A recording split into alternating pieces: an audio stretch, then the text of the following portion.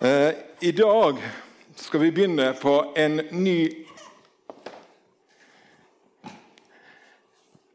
ny taleserie som vi har kalt for Spiritualitet. Spennende ord. Ja. Og skjedde et eller annet. Og spiritualitet, vanskelig ord. I dag er det litt sånn. I dag. Åndrikhet, åndfullhet betyr det. Og også åndelig omsorg, innblåsning, ulike ting. Og jeg er så ufattelig glad for at jeg skal få dele det jeg har fått på hjertet med dere i dag. For det har forandret mitt liv fullstendig. Og jeg har lyst til å fortelle dere om en som har blitt meg kjær, og som er en nær venn. Og som er en person som har omsorg for meg. Unnskyld.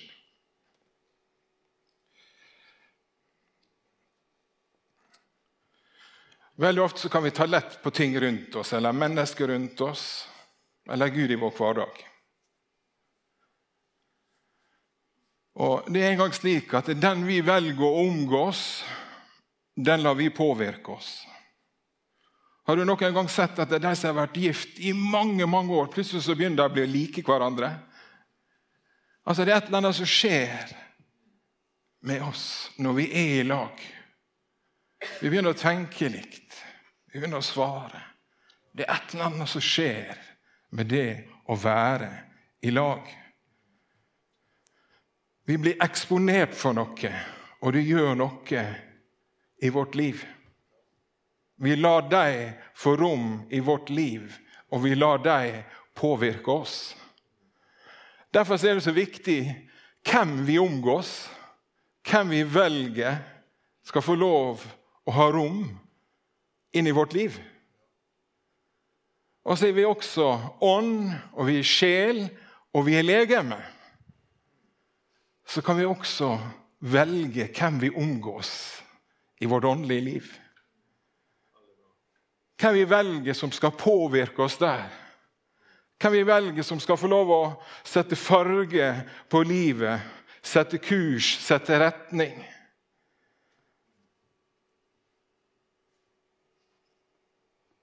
Jeg har lyst til å begynne med Lukas 15. Og der står det en lignelse om den bortkomne sønn. Noen har kanskje hørt den, men hvis du ikke har hørt den, så har jeg lyst til å gi bare et kort. Fortelle litt om den. Og det var en som kom til sin far. Faren var nok velstående. Han hadde 2 sønner. Den ene sønnen han kom, og han har funnet ut at nå ønsker jeg å ha det som er rettmessig mitt, og så vil jeg bestemme over eget liv. Nå vil jeg sette egen kurs. Og faren han ga han det som var hans, og han reiste langt av gårde.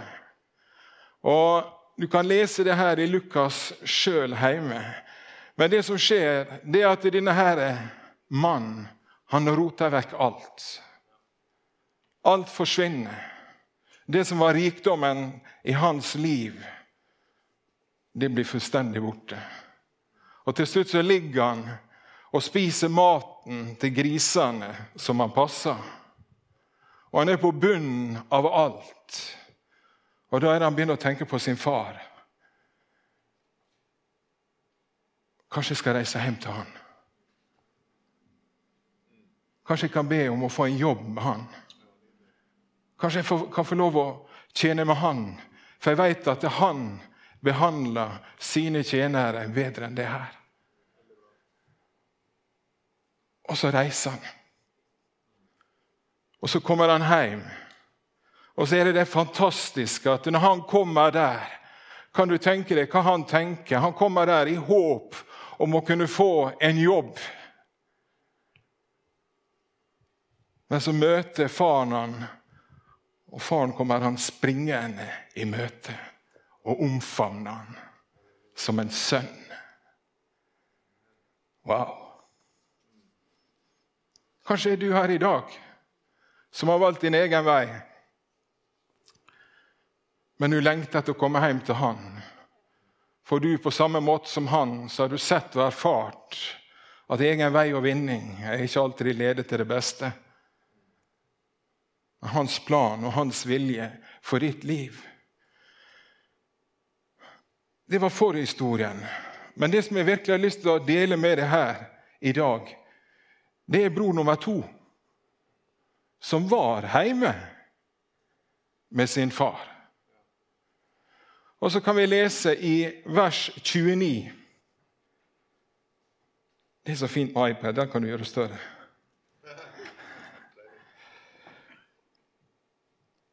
Og sønnen har kommet hjem, og faren han slakta gjøkalven. Og de feiret, han får nye klær, ring, han ble tatt imot som en sønn i huset. Og da sier den broren som alltid har vært hjemme, men han svarte faren, her har jeg tjent deg i alle år, og aldri har jeg gjort imot ditt bud. Men meg har du ikke engang gitt et kje, så jeg kunne holde fest ved vennene mine. Men straks denne sønnen din kommer hjem, han som har sløst bort pengene dine sammen med horer, da slakter du gjøkalven for ham.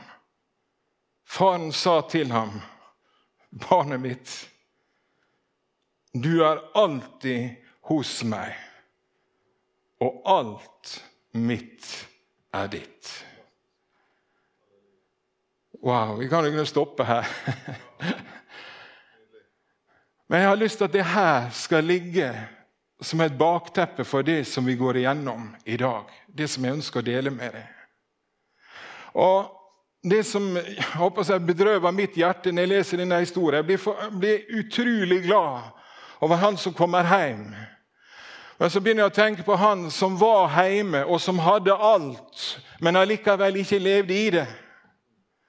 Og meg forteller det da at det var mangel på relasjon med far og sønn.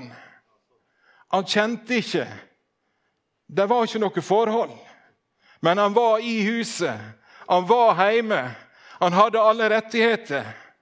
Og da er det jeg også tenker, ikke la det bli sånn i mitt liv, eller i ditt liv, at vi tilhører han, at vi er borgere av himmelen. Men allikevel så lever vi et liv uten å ha en relasjon. Uten å vite hva han ønsker for ditt og mitt sitt liv. Og det som han sier til deg her i dag, det er at alt mitt er ditt.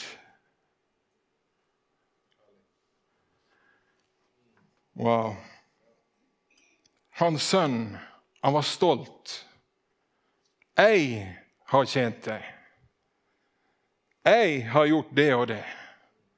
Jeg har ikke gjort galt mot deg. Men vet du hva? Det var ikke det faren snakket om. Det snakket om en relasjon. Det snakket om et hjerte. Det snakket om det å ha samfunn i lag. Og i dag vil jeg fortelle dere litt om en som jeg har fått lov å lære å kjenne i mitt liv. Og han heter Den Hellige Ånd. Og det ble en drastisk forvandling. Jeg husker jeg las en bok for mange, mange år siden, som Ben Giske skrev, som heter God morgen, Hellige Ånd. Og jeg tenkte bare, når jeg så den titelen, så tenkte jeg, wow, går det an å ha en sånn fortrolig, nær relasjon med Den Hellige Ånd? Ja, det gjør det. Og det er det som er så fantastisk.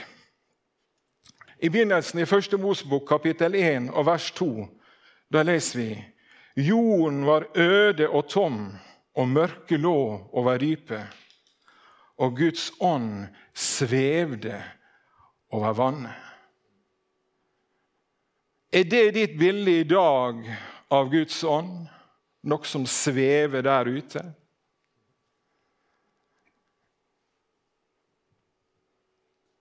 Da skal jeg fortelle deg snart at det noe annet.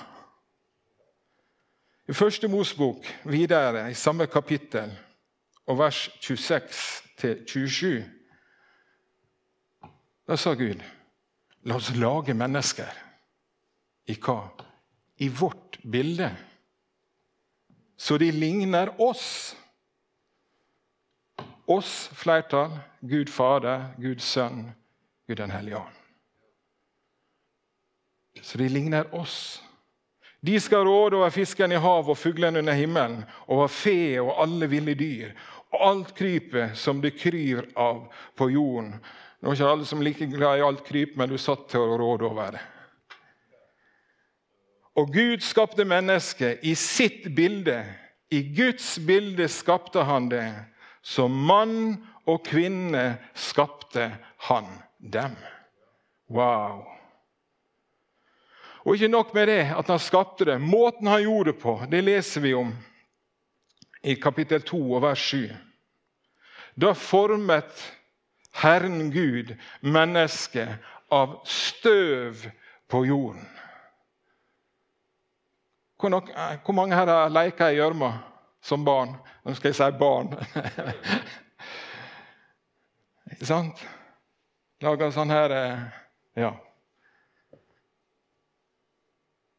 Men det var omtrent det Gud gjorde. Det står at han tok støv fra jorden.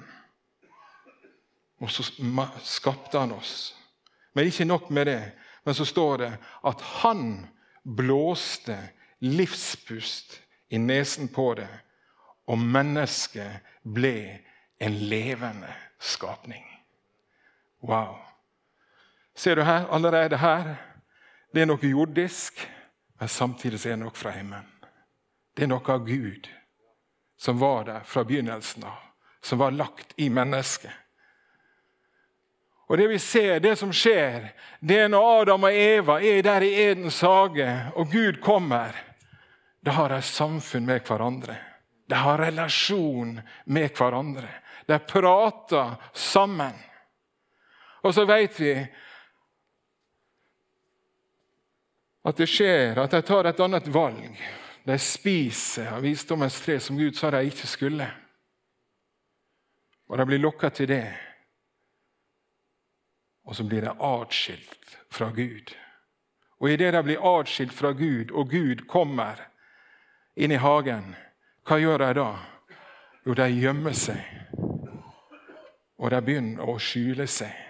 For det er et eller annet som har skjedd i den relasjonen.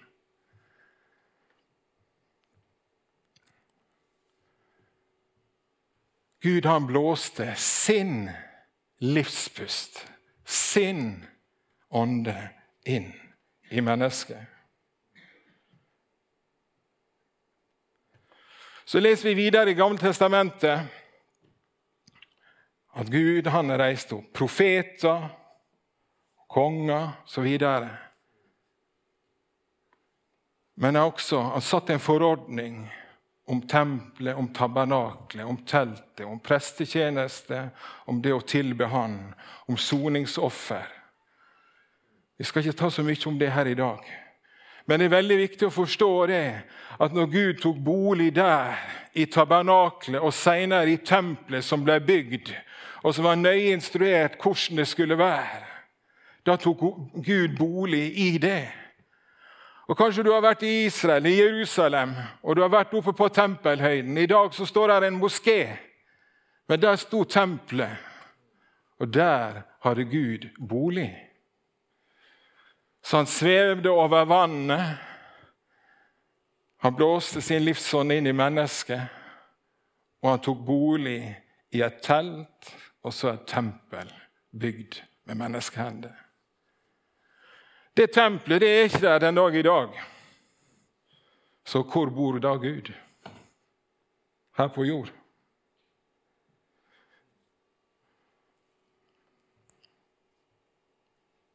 Og det er det som er så fantastisk.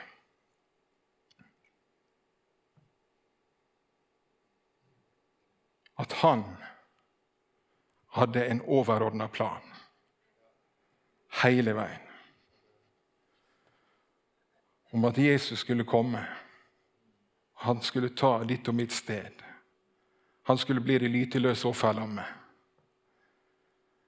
Og jeg sa det sist jeg talte her, når Jesus hang på korset, så sa han, det er fullbrakt. Og da remnet forhenget i det her tempelet. Og da ble det en åpen vei like inn i det aller helligste. Da flyttet Gud ut, og så flyttet han en ny plass. Gud han har omsorg for deg og meg. Og i Johannes 14, 25-26, der står det, «Dette har jeg sagt dere, mens jeg ennå er hos dere. Men talsmannen, den hellige ånd, som far skal sende i mitt navn, skal lære dere alt og minne dere om alt det jeg har sagt dere.» Wow!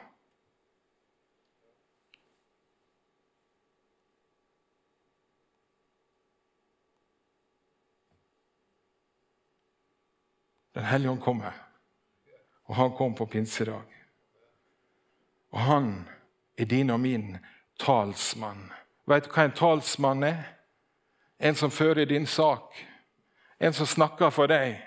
Når vi ikke alltid vet hva vi skal si, da taler han din sak. Da fører han din sak. Han har omsorg for deg. Du kan si det som at han er din advokat. Og han er gitt deg av Jesus, for at han sitter ved Faderens høyre hånd, ved hans trone. Og så har den hellige ånd kommet ned her. Og da står det i 1. Korinterne 6, 19-20, og det er det her som er mind-blowing. Det kan være sånn at vi kan lese det, men hvis vi virkelig setter oss ned og mediterer, og vi tenker over hva Bibelen taler om i det gamle testamentet, om prestetjenesten, om tempelet, og hvordan de måtte leve prestene for å kunne gå inn i det aller helligste. Alle ritualer de måtte gjennom, visse klær de skulle ha på seg. Er dere klar over det? At de hadde et tau om ankelen på det? For at hvis de gikk inn, og de ikke var ren, da ville de falle død om. For Gud er hellig. Og da kunne ikke de bare gå inn og hente dem.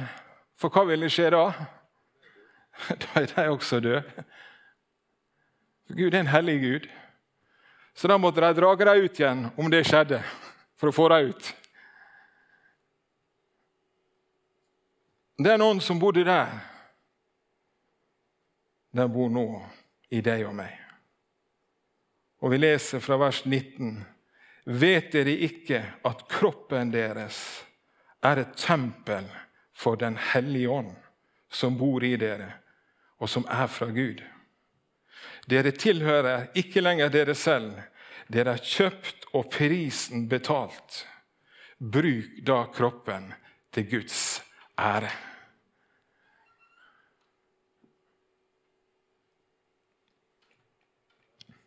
Vi er Guds tempel. Tenk litt på det da, smatt på det da. Gud har tatt bolig i deg og meg. Når vi tar imot Jesus,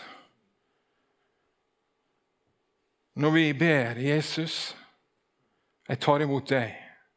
Takk at du dør for meg. Takk at du tok mine synder. Jeg ønsker å gjøre deg til Herre i mitt liv. Da blir vi født på ny, står det. Og da flytter den hellige ånd inn, og vi blir et tempel for han. Og han kan du få en personlig relasjon med. Wow! Han kan du våkne om morgenen og si, God morgen, hellige ånd! Ohoi! Hva skal vi gjøre i dag? Hva har du for meg? Du er ikke der ute, du er ikke langt borte. Jeg må ikke springe på fjellet. Han er her. Der du er, der du våkner. Om du har lyst til å drage dyna så langt over hodet, så var hodet rå. Så bor han i deg. Amen. Og det der jeg tenker, wow Gud, hvor fantastisk du har gjort det. Det synd at det ikke står et tempel nede på tempelhøyden, at det der en moské. Men wow, jeg får lov å være et tempel for deg. Og det da jeg begynner å tenke, wow, for en stor nåde. For jeg vet at det ikke er perfekt. Jeg vet det er ufullkommen, men jeg lever.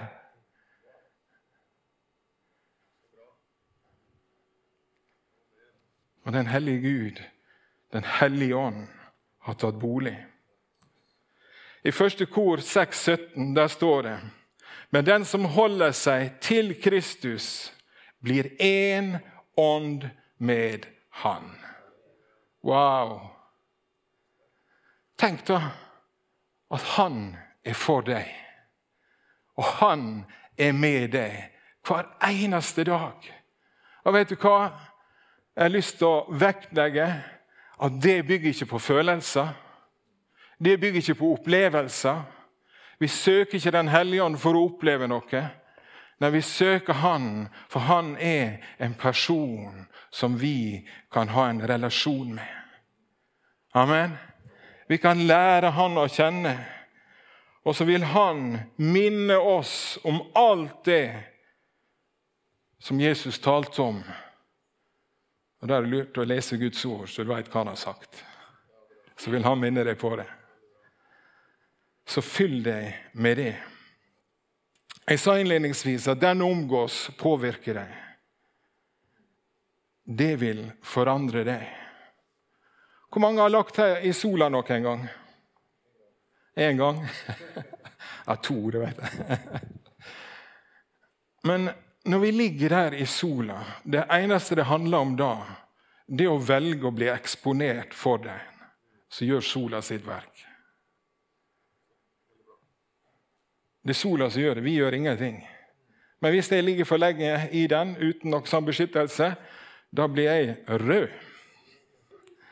Veldig rød. Jeg blir påvirket av den. Den har innflytelse på meg. Ikke bare blir jeg rød, men jeg gir meg D-vitamin, og så videre, og så videre. Hvorfor sier jeg det her? Jo, for det er så lett å tenke at vi skal gjøre ting. Denne sønnen hjemme, han sa, ja, men jeg har jo. Og det er så lett at vi kommer dit hen, at vi blir stolte, og vi blir egenrettferdige, at vi er så flinke. Men vi skal bare erkjenne det, at vi er skrøpelige kar. Men i det så har han fylt oss med sin kraft og med sin styrke, som er den hellige ånd, som har tatt bolig i ditt og mitt sin indre. Og i Romerne kapittel 8, vers 14-17, og der står det, alle som drives av Guds ånd er Guds barn. Dere har ikke fått den ånden som slaver har, så dere ingen skulle være redde. Nei, dere har fått ånden som gir rett til å være Guds barn. Den som gjør at vi roper, Abba, far! Ånden selv vitner sammen med vår ånd om at vi er Guds barn. Men er vi barn, er vi også arvinger. Det er lov å spleise på et halleluja. Vi er Guds arvinger og Kristi medarvinger. Så sant vi lider med han, så skal vi også få del i herligheten sammen med han. Wow, wow, wow. Oi, oi, oi, oi. Barnekårets ånd, det er åndelig omsorg som han har for deg og meg. At vi kommer ikke som dine bortkomne sønn, så tenkte at jeg kan jo få lov og kanskje få jobb med min far. En slave, en tjener, når du har fått barnekårets ånd. Og med frimodighet så kan du si, Abba, far, du er min pappa. Du er min. Du har gjort noe for meg. Og så har jeg bare lyst til å dele noen vers til med dere. Det blir mye bibelvers her i dag. Men det så fantastisk. Det Guds ord som sannheten, og det sannheten som setter fri. Og den hellige ånd også kalt for sannhetens ånd. Og Guds ord, det inngitt, inspirert, kanonisert, så det heter, av den hellige ånd, i og gjennom mennesket. Så når du leser Guds ord med den hellige ånd boende på innsida, så blir det levende og virkekraftig i ditt og mitt sitt liv. Og vi blir forvandlet, og vi blir han lik. Efeserne kapitel 1, vers 13-14. I ham kom også dere til tro, da dere hørte sannhetens ord, evangeliet om deres frelse. I ham ble dere merket med seglet. Har dere sett film? Kongene, noe viktig. Så var det sånn her voks, og så signetringen, så var det et seil. Så kunne ikke det åpnes, annet enn den, så kunne det åpne det. Han har satt et seil på deg og meg. Den hellige ånd det seilet. Den hellige ånd som var lovt oss. Han, altså en person, han, den hellige ånd, som pantet på vår arv. Alt det som Gud har. Hva las vi her?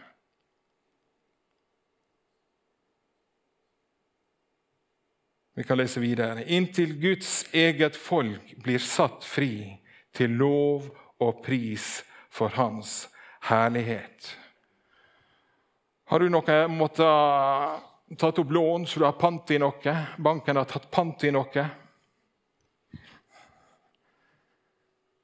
Men her står det at han vårt pant på vår arv. Gud har tenkt på alt. Han vil at du skal være viss i ditt indre om at han elsker deg, og at han har omsorg for deg. Han forlater ikke deg fareløs. Og i 2. Korinterne 1, 21-22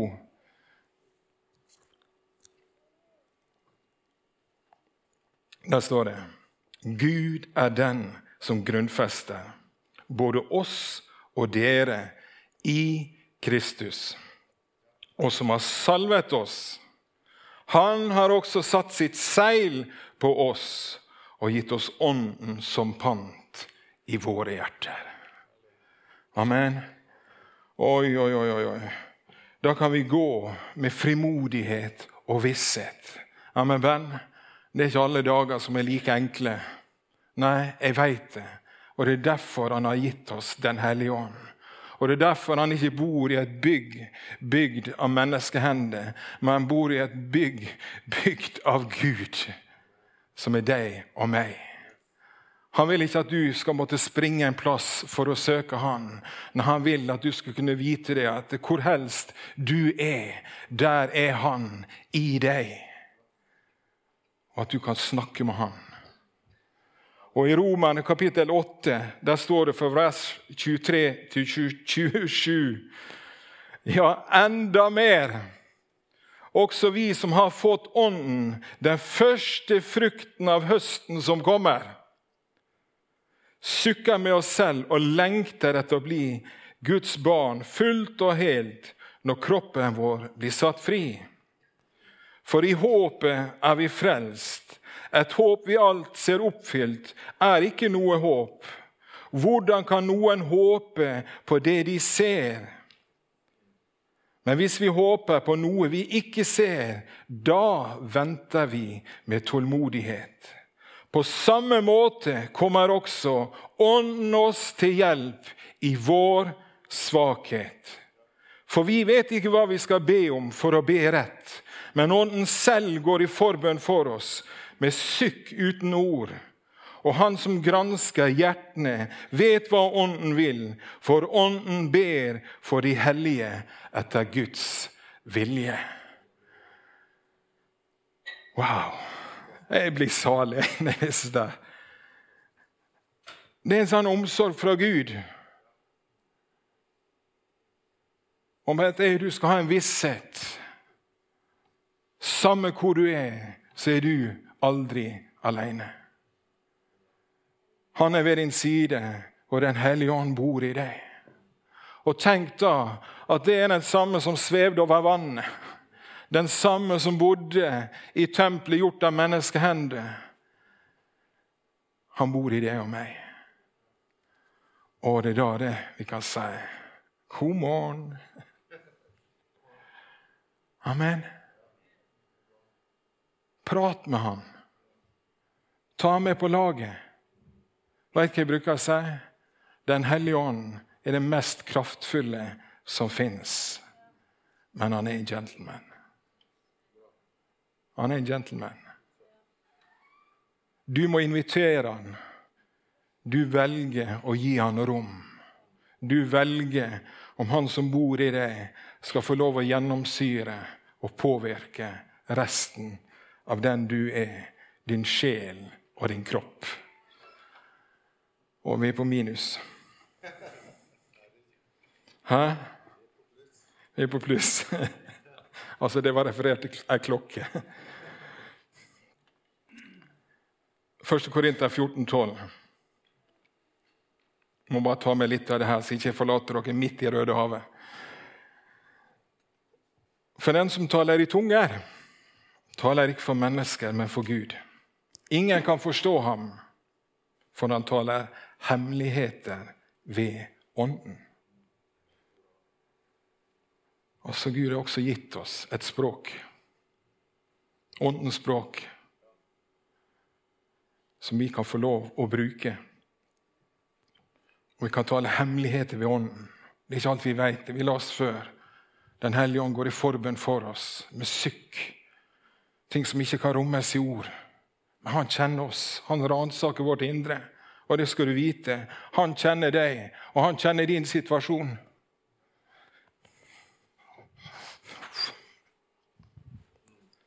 Han kjenner ditt hjerte. Han vet hva du lengter etter. Og han heier på deg. Og han har gitt deg alt du trenger til for å kunne gå. Vi skal få lov å vandre i tro på det som han har gitt til oss. Og så står det her, det er noen som har opplevd tøffe dager. Jeg kan rekke opp begge hendene, alle 10 fingre, alt som er beina om jeg har fått til det. Men det står her, og det har blitt en nøkkel i mitt liv. Ikke noe hokus pokus, abrakadabra, men for det er noe som Gud har gitt oss. Og i 1. kor 14,4, der står det at den som taler i tunger oppbygger seg selv. Men den som taler profetisk bygger opp menigheten. Men jeg har opplevd det i mitt liv, der at jeg lever her på jorda. Jeg er ikke av denne verden, men jeg er i denne verden. Så er det masse ting rundt meg som prøver å stjele min oppmerksomhet, som prøver å fange mitt blikk, mine tanker, mine sanser. Men da er det et eller annet som har blitt en forløsende faktor, og det å bare kunne komme inn for han, og bare tale det nye språket som han har gitt. Så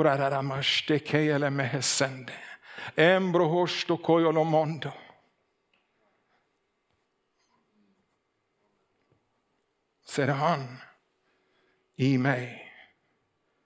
Så kjenner jeg at jeg blir oppbygd. Så kjenner jeg at det er en kraft som ikke er av meg selv. Det er en omsorg som går langt utover det mitt sinn klarer å fatte og begripe. Jeg bare kjenner meg omsluttet av han. Og vet du hva? Vi har ulike dager alle sammen, men det er da vi skal få lov å stå sammen. Så skal vi få lov å støtte og hjelpe hverandre. En dag er jeg sterk, en annen dag er jeg svak. Vis-à-vis, så går vi i fellesskap. Så støtter vi hverandre, så hjelper vi hverandre i den veien som vi går. Og i Galaterne 5,16, jeg sier dere, lev et liv i ånden. Og her er nøkkel. Da følger dere ikke begjæret i menneskets kjøtt og blod. Hvis vi snur på det og prøver og skal slutte med alt for å bli åndelig, da bommer vi. Søk den hellige ånd, så vil det andre skje. Amen. Halleluja. Far i himmelen, vi bare takker deg. Takk for hver og en som her i dag. Takk at du kjenner hver enkelt sin situasjon, far. Takk at du har omsorg for hver og en. Jeg takker deg for at du stor nok, og du rik nok, far. Ingenting for lite, og ingenting for stort for deg. Takk at vi kan få komme inn for deg, far. På alle mulige måter, med alle mulige ting, far. Vi kan komme inn for deg med jubel og takk, men vi kan også komme inn for deg med det som tungt og med det som vanskelig, i sorg og bedrøvelse. Takk at du lar ikke deg skremme av noen ting, far i himmelen, for du Gud den allmektige. Og takk at du har omsorg for hver og en av oss her i dag. Så jeg bare ber for hver og en som her. Jeg ber for den som ser på stream. Takk, far i himmelen, at du skal gjøre et verk i og gjennom våre liv. Der vi skal få lov å leve et liv med den hellige ånd i hverdagen. Vi takker deg for det. I Jesu navn. Amen. Amen.